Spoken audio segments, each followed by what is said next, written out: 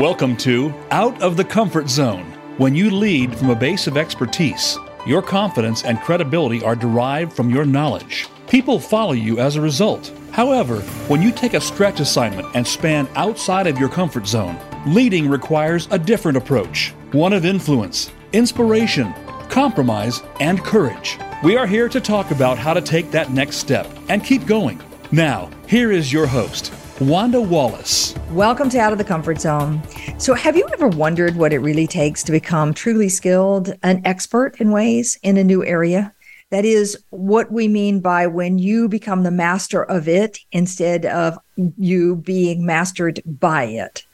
So in this era of change, I think the ability to learn, to master a whole new topic has never been more important. And that's because as change happens, all of us are going to have to acquire a whole new set of skills on a rather regular basis in order to stay relevant. So today we're focusing on what it takes to develop mastery, and in kind of an unusual way. So I think not only is this relevant, it's really a lot of fun. My guest is Adam Gopnik. He's a staff writer at The New Yorker, and he has written for the magazine since 1986. He has 3 National Magazine Awards for essays, and he's particularly well known for his criticism, particularly of art. The author of numerous best-selling books, including Paris to the Moon, but he lives in New York City, and his latest, the book we're going to talk about today, is called The Real Work, on the mystery of mastery. So, Adam, welcome to the show. Thank you so much, Wanda. Pleasure to be with you. It's a pleasure. And I'm super excited to talk to you about this one. I always like to start asking people at the very beginning, why? Why does this topic matter to you? What challenges were you seeing that you wanted to address? Well, it all began for me with a kind of double-pronged moment in my own life. And I should add right away, Wanda, that this wasn't a book. I should hold the book up now, right? Yes, of course. It was a book that began in, can I put it there? Doesn't want to stay there. It wasn't a book that began in some pre-programmed, high-concept, let me go out and write this book. It became much more organically than that. I bumped into somebody at a dinner party who turned out to be a drawing teacher. And I impulsively, instinctively said, would you teach me to draw? Because I had been practicing, as you mentioned a moment ago, for 40 years as an art critic who didn't know how to draw. And I suddenly felt an incredibly powerful magnetic pull towards learning the old-fashioned traditional art of life drawing. That was one part of it. And at the same time, I was watching my son at the same moment, it was then 13, 14, become totally enamored with card magic, with the beauties and intricacies of card magic. And it wasn't something that was much encouraged at his school, but I began to sense that it was hugely important for his self-development. And he decided, or asked if he could go out to Las Vegas with his magic teacher to study what the lounge magicians were doing. That's not something that most progressive schools in New York are particularly enthusiastic about. But my instincts as a father in that case were to say, yes, he's pursuing an accomplishment that is emancipating for him in some way, and it should be encouraged. So out of those two things, Wanda, out of my own desire to learn something in middle age that I didn't know but could be essential to me, and out of watching my own son in adolescence pursue something that didn't speak to his immediate needs in school, but certainly spoke to his broader needs as a developing human being, that I began writing this book. Okay, so you write this book, and in the book you've taken on 3 tasks that you're not skilled at.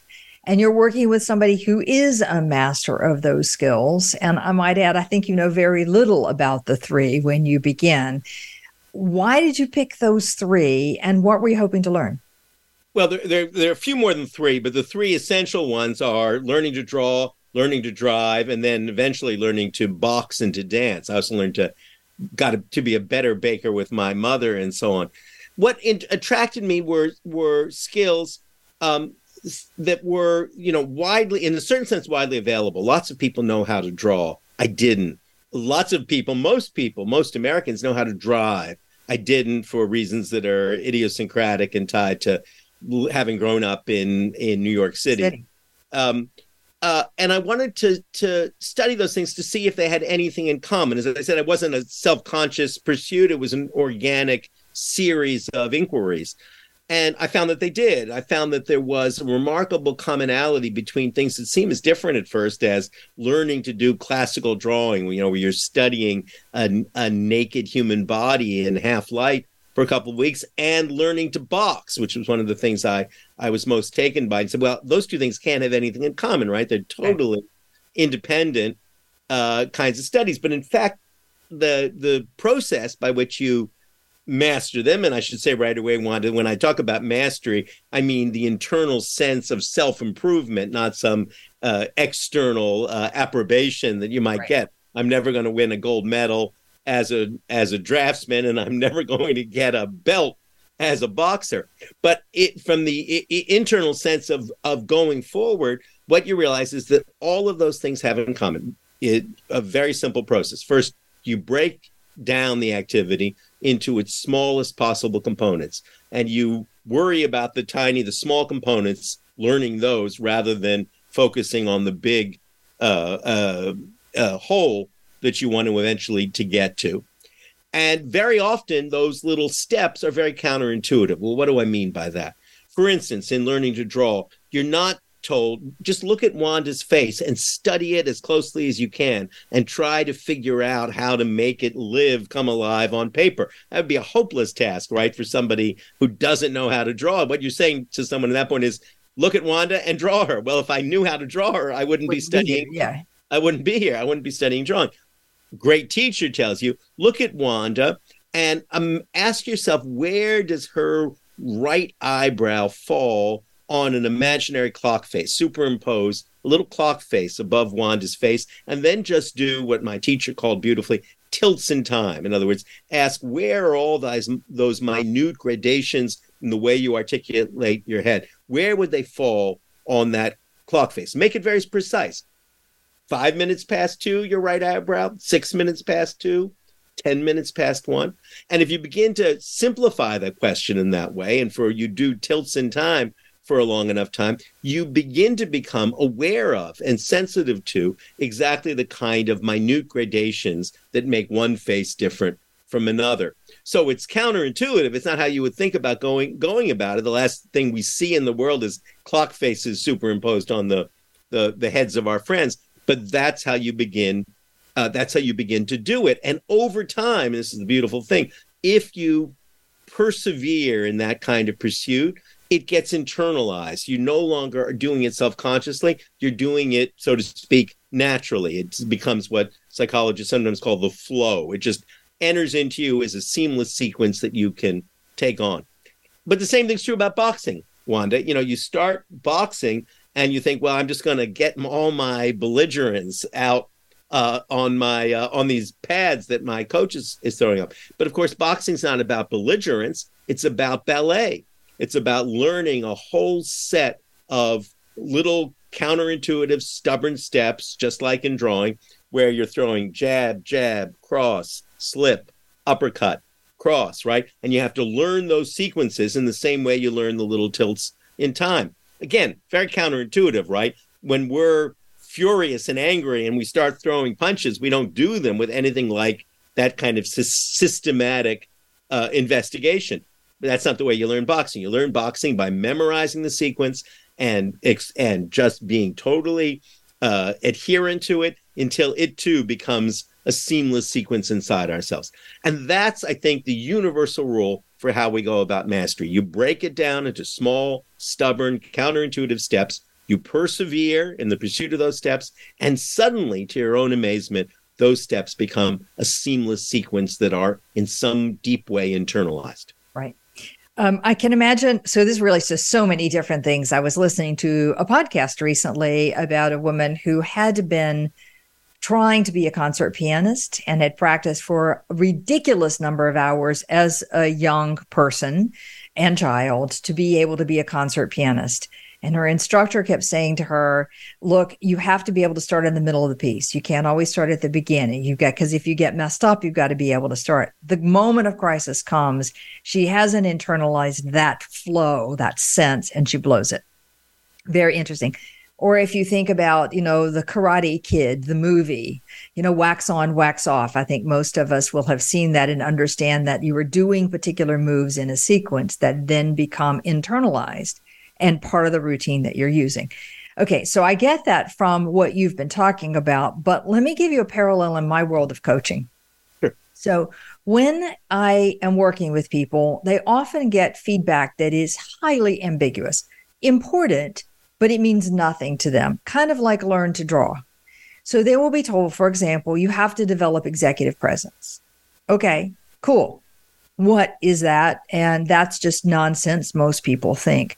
But the only way to get executive presence, to develop this, is to break it down into its small component parts. And there are component parts that comprise executive presence. I think there are 7 of them.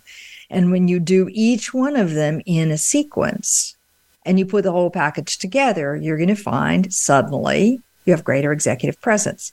But if you don't come to the small components for any feedback you get, you're never going to be able to really accelerate your development. Same way as what you're talking about here. Yeah, I'm sure that's true. And, one of the things that my friend Malcolm Gladwell pointed out to me about this book, and fascinating thing, Wanda, about writing books is that they contain themes and structures we're not even aware of. As we write them, he said, it's a love letter to a series of teachers. And so one of the things that almost at an unconscious level I was exploring is what makes a great teacher. It's like, what gives you executive presence, right? And what it turns out to be is this very peculiar human combination of setting an incredibly high standard, which you never compromise on, and at the same time providing infinite patience in watching your student pursue that standard. That's what's necessary, right? So the great teacher isn't someone who compromises the standard so you can achieve it, but it's also not someone who is, and sometimes, what was that movie, Whiplash, about the drumming teacher? That guy was a terrible teacher, right? Because he set an incredibly high standard, but then he had absolutely no patience with a student who couldn't immediately reach that standard. What great teachers do is they set an uncompromising standard, but they have infinite patience with you as long as you've made a commitment to passionately pursue the standard that they've raised. That's what makes a great teacher. It's that combination of uncompromising standards and infinite patience. And I suspect the same thing is true about executive presence, right? The great leaders that we've all known in life are not people who are, brutal, cold. They manage to combine exactly that thing. They tell us how we can learn. I wrote an essay once, Wanda, about the greatest teacher I've ever known, to whom this book, The Real Work, is dedicated. It was a great art historian named Kirk Varnado, who was also a great football coach and was torn in life between those two vocations. But he said always that they were the same thing, right? You break down art historical periods into particular dates and particular styles. You break down football plays into all of the countless details that you have to get right. If you commit to getting the details right, the rest will happen for you. And that's what makes a great teacher. It's not the charisma of a great teacher is the compound of that commitment to detail and that gift of presence. And what all the great teachers, and I'm sure this is true about great coaches, great executives, give us is not their system. What they give us is ourselves, is a sense that we are capable of doing more than we thought we could before. Yeah, that's the source of inspiration, that they believe we are capable of doing more than we thought we can do. All right, you said great teacher, but I could substitute great leader, as you rightly did. I could substitute great mentor. I could substitute great coach, either external or just a boss who is trying to be a great manager and coaching you. It's all sort of the same process. And it's not just yelling at you and berating you and pushing you. It's that I love that infinite patience as long as you're consistently pursuing it with passion. Yeah. Very cool. I think there's, we've been talking about this, about how to be a great manager, to be a great coach, great teacher. But you could also talk about this if you were seeking that mentor or coach, and what you could do for yourself as beginning to get some hypotheses about the component parts for whatever skill you're trying to master, whether it's technical or other, and verify that with people, and then asking for that sort of feedback that gets you mastery or more development on each little component part and sequence. I mean, you can take some control of that for yourself as well, not just dependent on somebody else. Cool. All right. Is there anything else you discovered that surprised you in this process of these skills? Countless things, but maybe I could mention two. One is the crucial role of the audience, of mental empathy, right?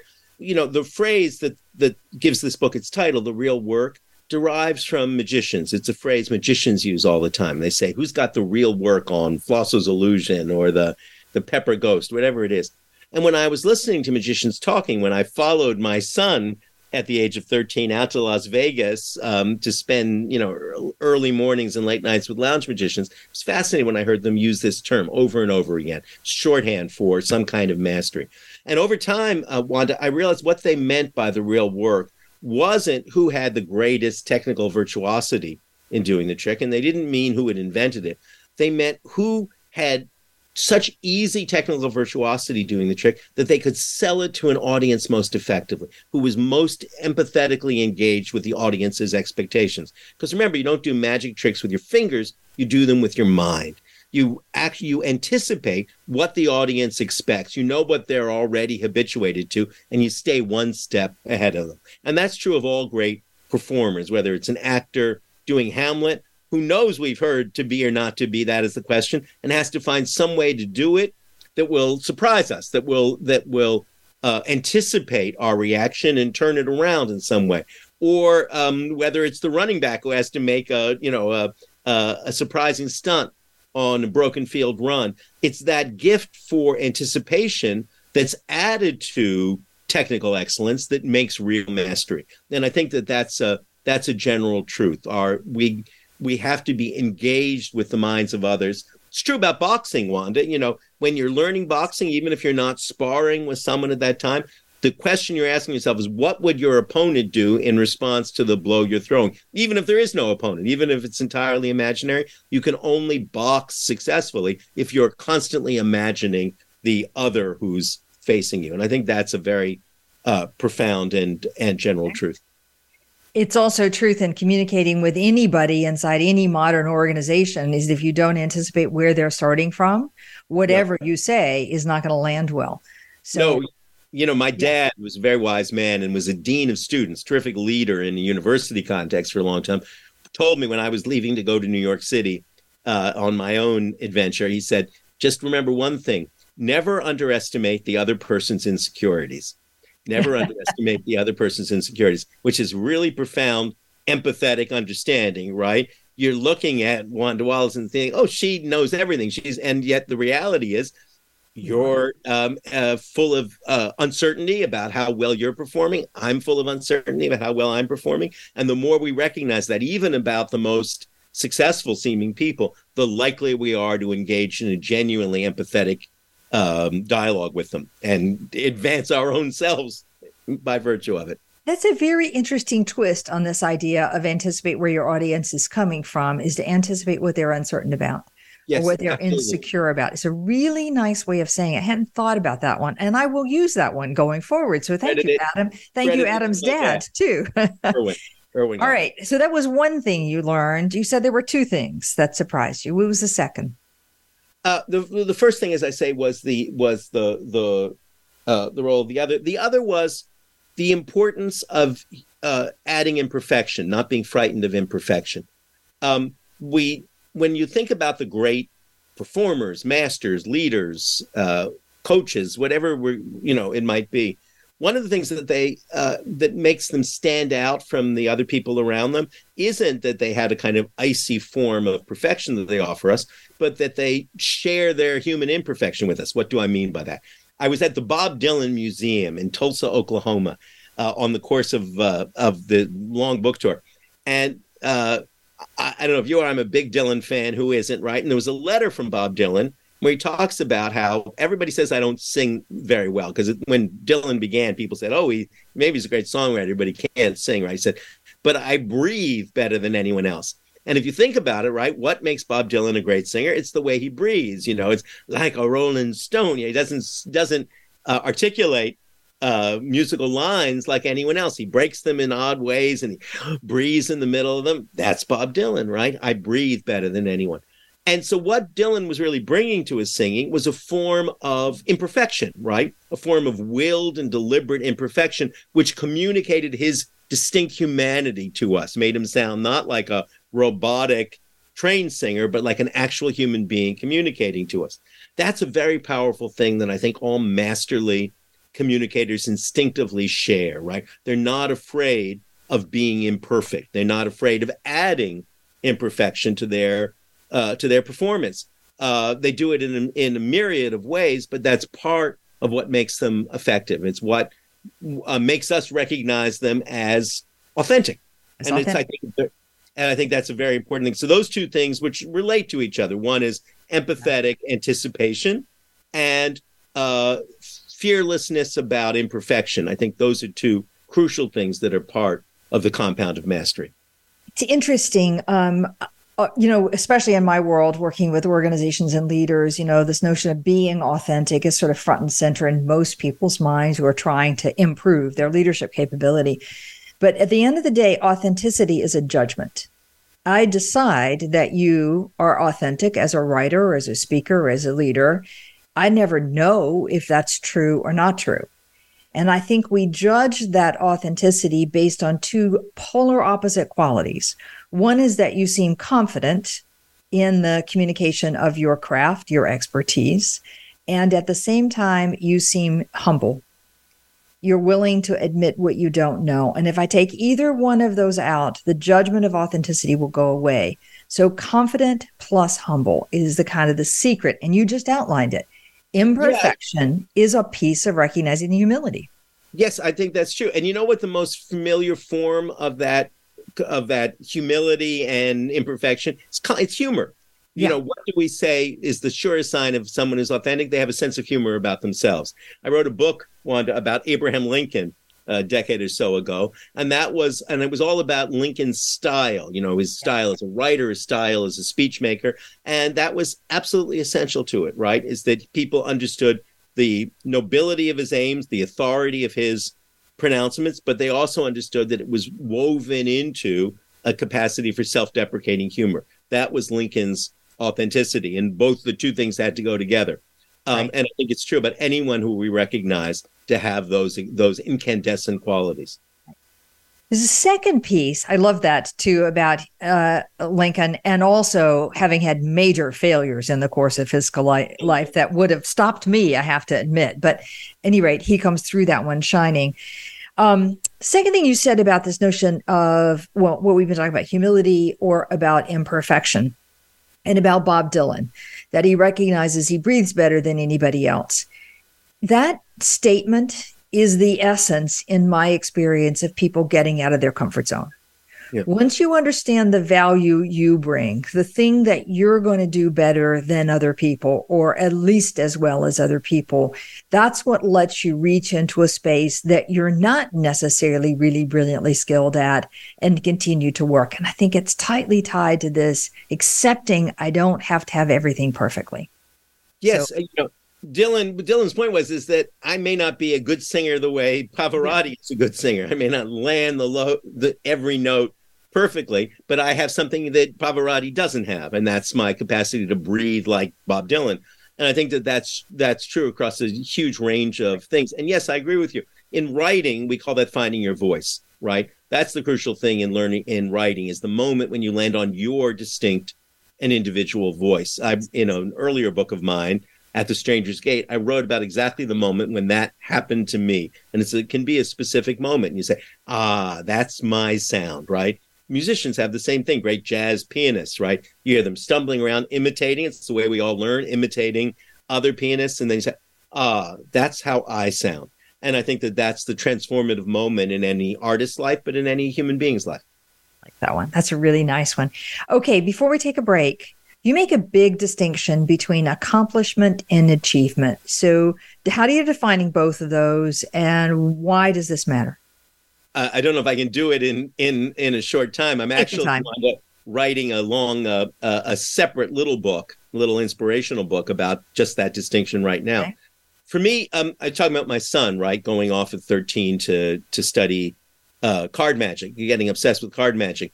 That was an accomplishment that was transformative for him. And when I was watching him do it, I was reminded of how when I was exactly the same age, I picked up a guitar like this one, and I started searching for guitar chords, right? With no training and no teacher in that way. And that search for guitar chords, that search of trying to learn how to play Beatles songs myself, though painful and discouraging in some ways, was the foundation on which everything else I've accomplished in life is based. I'm a writer, not a musician, obviously, but deep inside my writing style is a 12-year-old finding chords and realizing he can make music. And I think that those accomplishments are very much apart from achievements. By achievements, I mean the tests we're told to take, the select colleges we struggle to get into or to get our kids into, that whole rigmarole of set tasks that we over-reward in a sense. Accomplishment for me is the inner chosen, inner directed thing we do for its own sake. Achievement, the thing we're made to do for someone else's sake. And my insight is not only is accomplishment more valuable in itself, but it's a better director, a better foundation for what we want to do in life than any number of achievements. So what you're calling accomplishment is what psychologists would call intrinsic motivation. Yeah, exactly. I'm doing this because I am interested, because I want to learn, and I'm willing to put in the hours, regardless what it takes, because it matters to me. Yes. And in fact, that's the only motivation that at the end of the day is in fact motivating. You're not going to accomplish anything major if you're doing it for somebody else. You got to be doing it for your own personal reasons. That's right. And it can seem to others outside like it's wasted effort, right? Why has the kid got his I have a friend who's a Scottish poet who was obsessed with Japanese origami at that same age, right? There was no future for him in doing origami, and yet he could not have become the poet that he is had he not been obsessed with origami. So what you're saying is that willingness to pursue something that I want to learn or to master, maybe in ways, for the sake of just the discovery that comes with it. And the process of doing that actually is the process we use then as adults for anything else that we're going to go on to excel at. Yes. That's right. Yes, absolutely. Because once we learn that passionate perseverance pays internally, it gives us that enormous sense of absorption, which is all that happiness is. Then we have confidence that we can go on and do it. My son became a philosopher. He's not a magician anymore, but I know that he feels he can match wits with Wittgenstein because he once was able to match fingers with the great cardman. All right, fair enough. In my world, one of the banes of my existence is talking to people is they get so tied up on, I need that next title or that next level of bonus or some other version of someone else giving them a pat on the back that says, okay, you've made it. Their own internal sense of worth is gone. Not gone, but it's not nearly powerful enough. And the frustration that comes because you can't control those external rewards. It just doesn't happen. And somebody can move the goalpost on you without not even realizing it. That internal accomplishment, then you have the own judgment and your own control over how much effort I'm willing to put into it and how much it matters to me. And do I think I've made progress or not? And if I could ever get people focused on the accomplishment side versus the achievement, I think you're right. They would be much happier. Let's not be hypocrites about it, right? I'm a driven, ambitious person. Sure. I'm delighted when I win awards and get knighthoods and whatever else I might get. I don't mean to deprecate that. We all have that of course of our character. But when we think about, first of all, what enabled us to become good at our vocation, it's inevitably something rooted in the past when we weren't striving for awards or rewards. And the other point is that when we look back at our lives, invariably, when we say, what really made me happy? It's not the prize I won. It's invariably the process that led me towards that prize. I know that's a cliche, Wanda, but it's a profoundly true one. It's a cliche because it is profoundly true. All right, fair enough. And fair enough to say, yes, of course, we all like the recognition or the achievements in some forms or another. Of course, we don't want to give those up, but they can't become the driver for the next year and the effort you put in and what you're trying. It can't be all that there is. You'll make yourself miserable that way. And we all know people who do make themselves miserable that way. That's right. That's right. I think Clayton Christensen wrote about this as well, of saying, he kept meeting people after graduation who would say, I was so excited about my career and now I've completely lost my way. And he said, it's because they were pursuing the achievement as opposed to what they wanted to accomplish. I think exactly. That's my thesis in a nutshell. You got it. As a wonderful thesis, and I wholeheartedly support it. Okay, Adam, this is a perfect point to take a break. My guest today is Adam Gopnik. He's a writer at The New Yorker. The book that we're talking about is The Real Work on the Mystery of Mastery. And we'll be right back.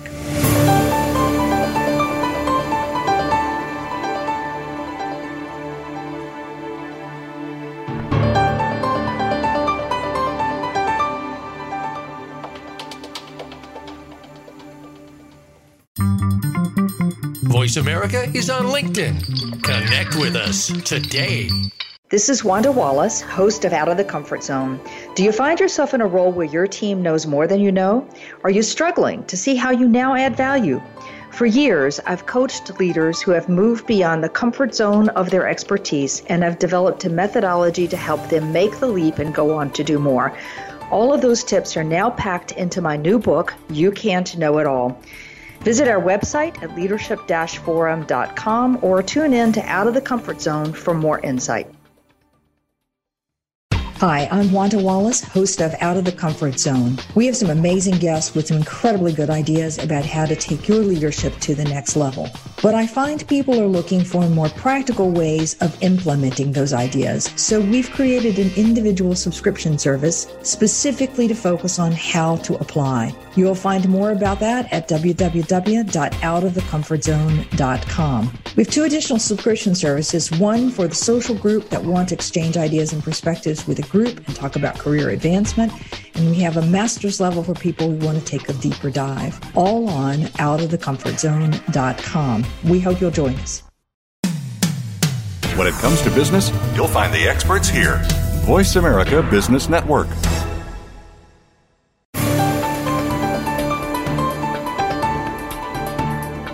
You are listening to Out of the Comfort Zone. To reach Dr. Wanda Wallace or her guest, call into the program at 1-866-472-5790. Again, that's 1-866-472-5790. You may also send an email to wanda.wallace@leadership-forum.com. Now, back to Out of the Comfort Zone. Welcome back. With me today is Adam Gopnik. The book we're talking about is The Real Work on the Mystery of Mastery. I don't know why I keep stumbling on Mystery of Mastery. Well, it's a little bit of an alliteration there. Game I was playing, Wanda. Maybe it was misfired. Very good. Very good. All right.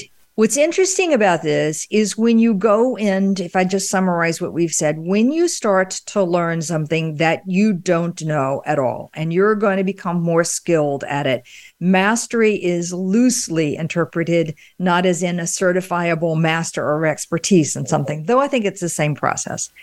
The notion is that you have to break it down into minute component parts. True for learning to draw, learning to box, or learning to have executive presence or communicate with a speech or any component you're trying to learn. And you work on those steps until they become part of you, natural for you. And then as those steps build is where you really start to see how the whole comes together in a way that fits and makes a bigger system and is natural. And it is a process over time with, of course, a lot of practice and so on. So those are the component process for what it means to master anything.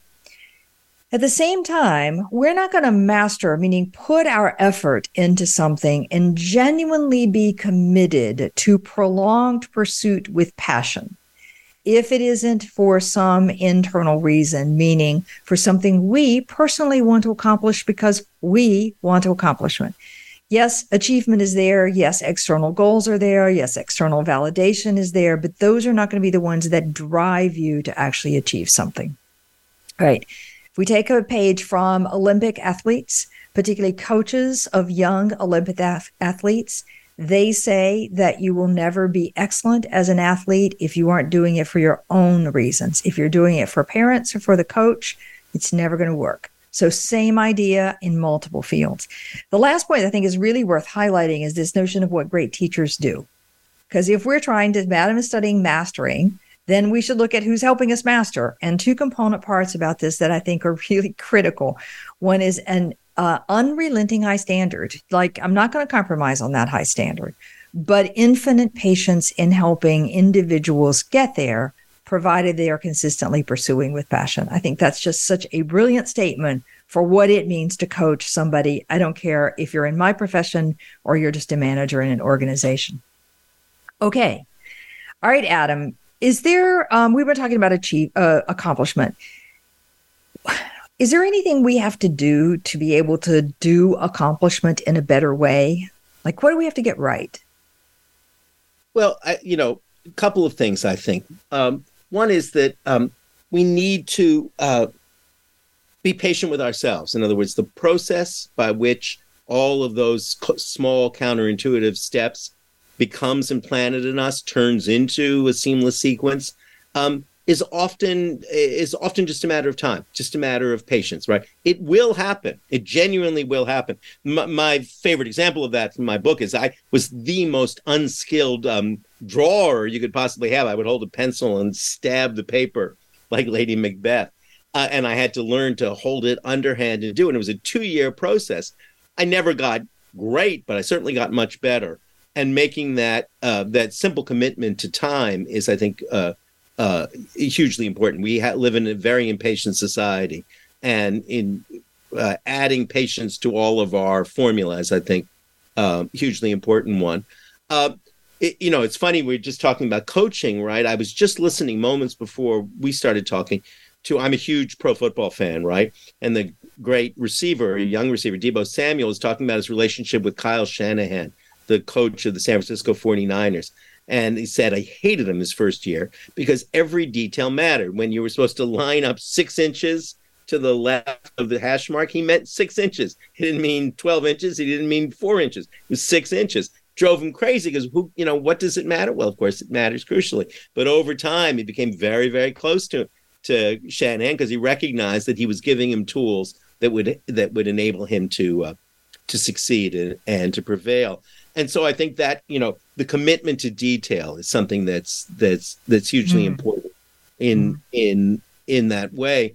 And then the other thing, and this is sort of may sound a little counterintuitive, Wanda, is releasing ourselves from the need for perfection. And we talked about that before. Now it's true about performers, great coaches, leaders, whatever, is that part of what makes them effective is they're unafraid of imperfection, right? But it's also the case, I think, for all of us that we don't have to count our own successes perpetually in terms of some external scale, right? There's lots of things in life that we do well for ourselves. I use the metaphor I use throughout the book is the hummingbird's heartbeat, right? It turns out that old story that hummingbirds and elephants have the same number of heartbeats in a lifetime is true. The hummingbird expends 1 billion heartbeats in 100 days, and the elephant over 100 years, but they both get the same number of heartbeats. Well, you and I, poetically, in fact, actually, have the same number of heartbeats, and how we're going to expend those heartbeats is the crucial choice we get to make in life. And one of the ways we expend the heartbeats is in mastering things. And if my inner hummingbird is telling me that I'm doing fine, that I'm getting the satisfaction from it, it doesn't matter what the great elephants outside myself believe. So that willingness to turn to internal satisfaction, I think, is hugely important. And the two things go hand in hand, Wanda. That's the point I'd make. There's a wonderful expression in French. It's called le violin d'Ingres, the Ingres violin. Ingres was a fantastically great painter, but all he really loved was his violin. And in French, everyone will tell you if you have some secondary passion, mine is music, right, as well, that's a very sustaining thing, right? Everybody needs to have a violin to go along with their paint box. And Ingres, the great painter, was never a great violinist, But without his commitment, his passion for the violin, he would not have been the painter he became. Our secondary passions, I think, fuel our primary vocations. It's interesting. It's also interesting for so many of the leaders that I encounter that have shut out all the other interesting components of their lives in order to focus on the job. And then we find at some point they become uninteresting as human beings. Frequently, Yes. we see that one. But then the stress starts to get to them because they don't have this secondary pursuit. And what you're saying, in effect, is that there's this willingness to be imperfect, the willingness to keep doing, the willingness to have patience with yourself, the willingness to spend time on something that is the fuel for all the great normal work that we do day in and day out. It's a very interesting idea. Yeah, I don't know anyone who I admire in that way, who seems to me a hugely, in the proper sense, a hugely accomplished individual who doesn't have a secondary passion that supports their life. Mine is cooking. I mean, I love music, right? But cooking is the thing I do every day. I could stop cooking tomorrow and the world would not know the difference, but I would know the difference, right? And the release of chopping onions after a day making sentences is very profound for me. And I think you find it again and again throughout history in the people that we admire and love, great philosophers who love to build cabins or do gardening. Einstein, who again was someone who turned to his violin for support and sustenance. It's very rare that you read the life of an admirable person who was not equally connected to a secondary passion as he was to a primary pursuit. All right. So I want to talk about patience because everybody I deal with is out of it. So there isn't, I mean, it's like micro thin and attention spans are micro thin and so on. Is it your hypothesis that pursuing this secondary accomplishment that isn't going to be our main thing is really what helps us hone our patience? Or do you think there's some other things that would be helpful? To be honest with you, Wanda, confessing imperfection, I never thought about it in quite those terms. But yes, I think that that's true. I think that every time we pursue a new passion, we are instructing ourselves in patience because we're starting again at base level. You know, when I'm writing, I'm a pretty good writer. I've been doing it 6 hours a day for 40 years. I know the moves. It still gives me enormous joy because I love to do it, but it doesn't teach me in that way about myself. If I go out bicycling or if I go to attempt a new recipe or struggle with something on the piano, I'm reconnected to those primal purposes and to the primal satisfactions of them. So yes, I think we learn patience through the secondary passions very often, which then helps us expand our breath, our lungs in our primary ones. Yes, I do think, though I hadn't thought of it in quite those terms, I do think that's true. Interesting. All right. I'm going to flip this on you, which is maybe unfair, but you talk about the great teachers who have infinite patience. How do you think they manage that level of infinite patience? I think, and I'm not a great teacher myself, Wanda, to be honest with you. I'm a great student, but not perhaps a great teacher. It's a psychological makeup in which you genuinely take somebody else's pursuits with as much, their accomplishments please you as much as your own. It's a very special kind of makeup. Great coaches have it. Great teachers have it. Great editors in my world. Great editors. I know a great editor who has published one piece under his own name in his entire life because he, with exquisite taste and judgment, takes more pleasure in sublimating his own ego into other people's writing than in expressing his own. That's true about all the great teachers. When you come back and say, I've done this, they take as much pleasure in that as they do in their own pursuits. And that, I think, is the crucial quality. It's not, I can say that because it's not one I possess, right? I'm too egocentric to genuinely, I have assistants and apprentices and I try to push them forward as much as I can. But there is a very special quality to a truly great teacher, which involves having enough ego to be sure of your judgment and to be able to sacrifice your ego enough to sublimate it into other people's accomplishments. I think there is in this notion that modern leadership roles, modern management roles are one part expertise and one part something I call spanning, which is stepping outside of your expertise. I think it's entirely possible that great leaders hold on to some components that they take great joy in being able to do themselves. Yes. And some components in which they take great joy in watching others do exceptionally well. And it's keeping that blend in the right balance that probably makes for a great leader and a bit more patience, perhaps. I don't know. Yes, I think that's true. I'll give you with at the risk of seeming to butter up my boss, I'll give you an example that's very close to my experience. David Remnick, who's the editor of New Yorker and has been now for 25 years, was a writer just like me when we were all starting out, and yet all of us were confident David could be a great editor of the magazine. Why?